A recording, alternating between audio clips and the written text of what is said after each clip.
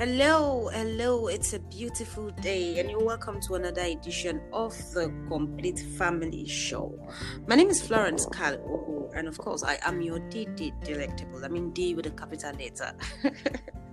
When I say this, usually I like to look at Carl. Like, I don't know what he feels, but there's something in his eyes. Don't say, I will say if it doesn't make sense, don't say it. I will say what is on my mind. Okay, so what's on your mind? You look like an aspiring rapper.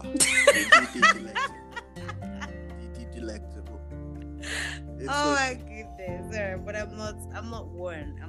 I'm already what I am. Okay, and I can only get better at what I am. I'm not a rapper, no, that's far. Alright, so of course you heard Carl's voice. I'm here with Carl, my amazing co-host. He's my Michael Jackson. He's the guy with many names. All right, at this moment we're going to make welcome permanent, special and regular guest on the show. Join Carl and I as we make welcome powerfully Team Eleshi. Hello Florence. Hello Carl rapping, the delectable. And the fellow rapper, Biko rapper. Oh my God, you always know what to say. Honestly, I was just laughing to myself that by the end of everything we do here, Carl, you'll be the man with so many names and so many talents. I'll take that to the bank. My name's and cash out. You cash out. Oh my God, it's so good to be here with both of you. So. Yes, thank you so much for all you do day in, day out. Thank you. Yeah, yesterday was wonderful. Was awesome. Just listening to them. Yeah, thanks for God said our leader. Yeah. The book you guys wrote was spot on. Why marriage doesn't make sense. Yeah. So I think today we still want to continue. Let's just get some juice out of this book and let people know why they must get this book. By all means, because I think it will help them. So that there's something you wrote in the book that I'm trying to ask you people. You said something about marriage having seasons. Okay, so. What do you have to say about the seasons in marriage?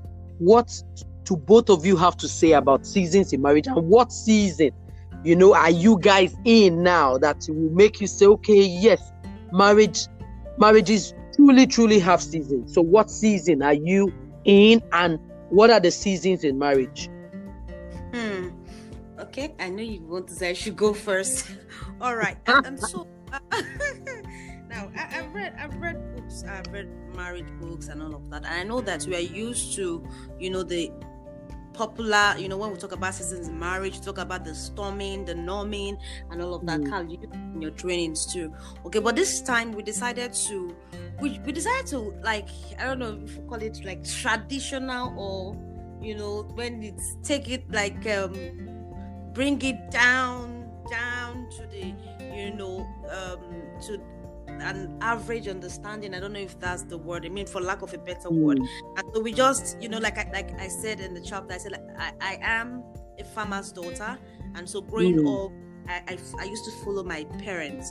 I used to accompany them to the farm and all of that. So I understood seasons, and coincidentally, Carl also grew up in an environment where, of course, they had access, even if they were doing their farming in a very butter-ish way. I don't look at butter farming. But I did re-farming. I planted cassava and I did all that, so understanding the different seasons, so that was what we brought into this book. And we said, okay, we have 3 seasons, based on, what we wrote here in the book. We say we have the cultivation season, we have the nurturing season, and we have the harvest.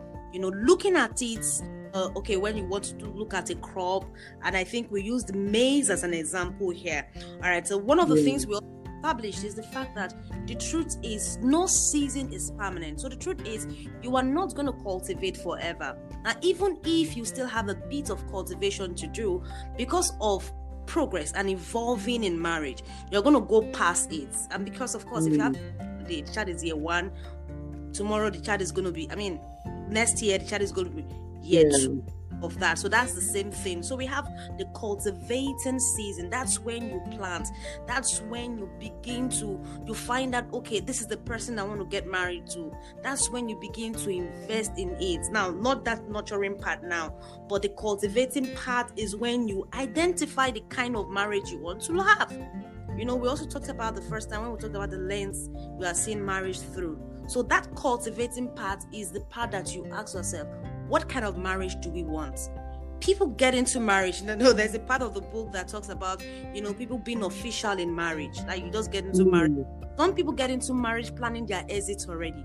Not because they out to say we are going to exit, but the things they do already shows that they are going to exit. So they don't plan to exit, but they act like they are going to exit someday.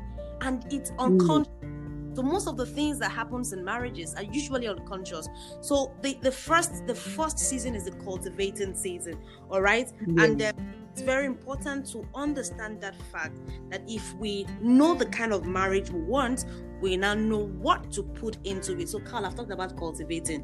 The next one, of course, time will not permit us to give real details. I'm just trying to rush through. Okay, so about the next stage, which is nurturing. I think this is the point at which we are. And very important seasons in marriage, according to our book. And why is this so? You notice that even if you have the best soil and you plant a crop, for example, maize, as we've made reference to here, and you just go to sleep, even unwanted shrubs will grow around the maize and go with the soil. So it is not enough to have identified the soil or identify the crop. You have to consistently guard against the unwanted shrubs that have the tendency to keep popping out every other second. And that's why we say that marriage is hard work. Because it's when you've gotten married, now you've identified the person, you've identified, you think you have, done your best in terms of getting into marriage. But that's where the hard work now comes in, because there are certain things you need to continually reinforce to make sure that that marriage grows and blossoms, right? That things, unwanted vices, behaviors, arguments, communication issues don't choke that beautiful sprouting marriage to death before so that's the stage most people give up. That's the stage that you have to work the best, because once you've done everything, at some point it's already like autopilot. But at this stage you need to put in the work so that you can enjoy the autopilot at the end. Is that also my that's it. And of course, the last one we talked about with reference to the book is the harvest. Okay, and the truth is, even when we talk about harvest, I know that you will still have a bit of all the seasons, because of course I've seen people married for 30 years and you hear them say things like that, in ourselves. So it's not so there's no final aspect, or I don't know if you understand, Carl. So there's no there's no bus stop, as it were, but at least you know that you have done a bit with this particular stage and you move to the next stage. And that's why we talk about harvest, because at the end of the day, we are not all just going to walk in marriage. I am a big fan of enjoyment, and so of course I'm still enjoying now, so don't think that because say we are not enjoying. Say it very loud. No, say you nurture with sense. You nurture with sense. The brother has to listen. Okay, so harvest, and of course, based on our agricultural understanding, we know what harvest is. You harvest what you have planted. You harvest what you have planted. So if you have not cultivated anything, if you have not nurtured anything, the truth is you've got nothing to harvest. So we don't wish for a good marriage. We work towards a good marriage. So my mentor would always say that I think we made reference to that in the book. If a grass is green on the other side, it is either someone is watering that grass tirelessly I mean, the person is watering it day and night, even if the person is loving the process. The person is like me that loves through a watering process. Like, I try to just bring love in anything I do.